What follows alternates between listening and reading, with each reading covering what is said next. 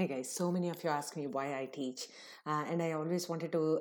I write about it a lot, but today I want to talk about why I teach and what makes me so excited to get up every morning and teach all these amazing kids.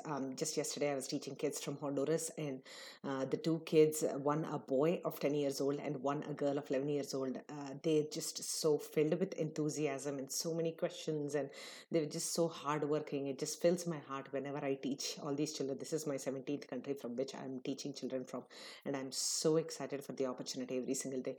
Whenever I think of teaching, I always think of this teacher, Erin Gruel, who was teaching in Los Angeles a few years ago in one of the toughest neighborhoods, toughest public schools ever there was. You know, the parents there had no money, no prospects, actually no hope for the future. And these kids were coming from those neighborhoods. They were constantly succumbing to poverty, violence, and drugs. And in spite of that, Erin Growell turns their life around. There are around 150 of those kids whose stories have come out through books, their own words, and it's just so inspirational. Whenever I think of how to be a teacher in my life, I think of Erin Gruel, and it's just so inspiring to think of her as a teacher. And my own um, uh, life, my own journey as a teacher is inspired by many of people like her. So whenever I think of how I want to teach my children, whoever comes under my wing, I always think that there are three B's that will determine their potential. So how can I make a positive difference in their life? What can I do to change their life? How can I generate interest and make them genuinely value their own life? So the first B, I think, is B for belong, B for believe, and B for become.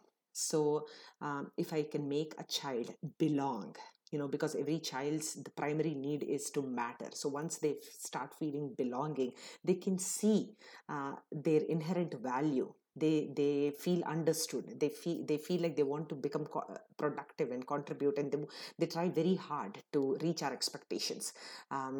Belief is, if I can tell the child that, hey, you have unlimited potential to do so many great things.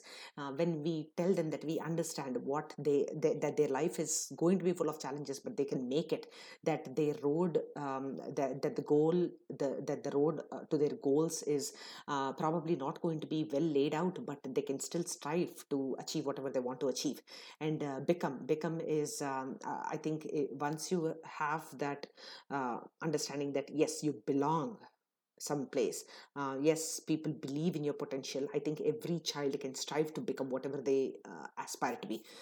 That's what I think children can achieve, because they are always, see, when they're always born with the feeling that they're full, whole, and complete. But adults, if they start planting the seeds of doubt and fear, then they start to question their own abilities. They don't understand that they have a huge potential for greatness.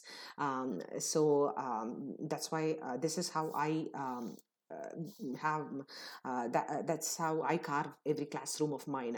I tell my children, hey, this is how you can start learning. This is how you can start problem solving. This is how you can recognize the associations. You can bring back experiences from your own life and use them in the current problem solving situation that you are in. There is hope for the future. There is promise for the future. If you see every child, if you can tell them, hey, you have potential, you can be something, that is all they need. And that's my journey as a teacher. And every day I am grateful for this opportunity. Thank you for listening. Bye.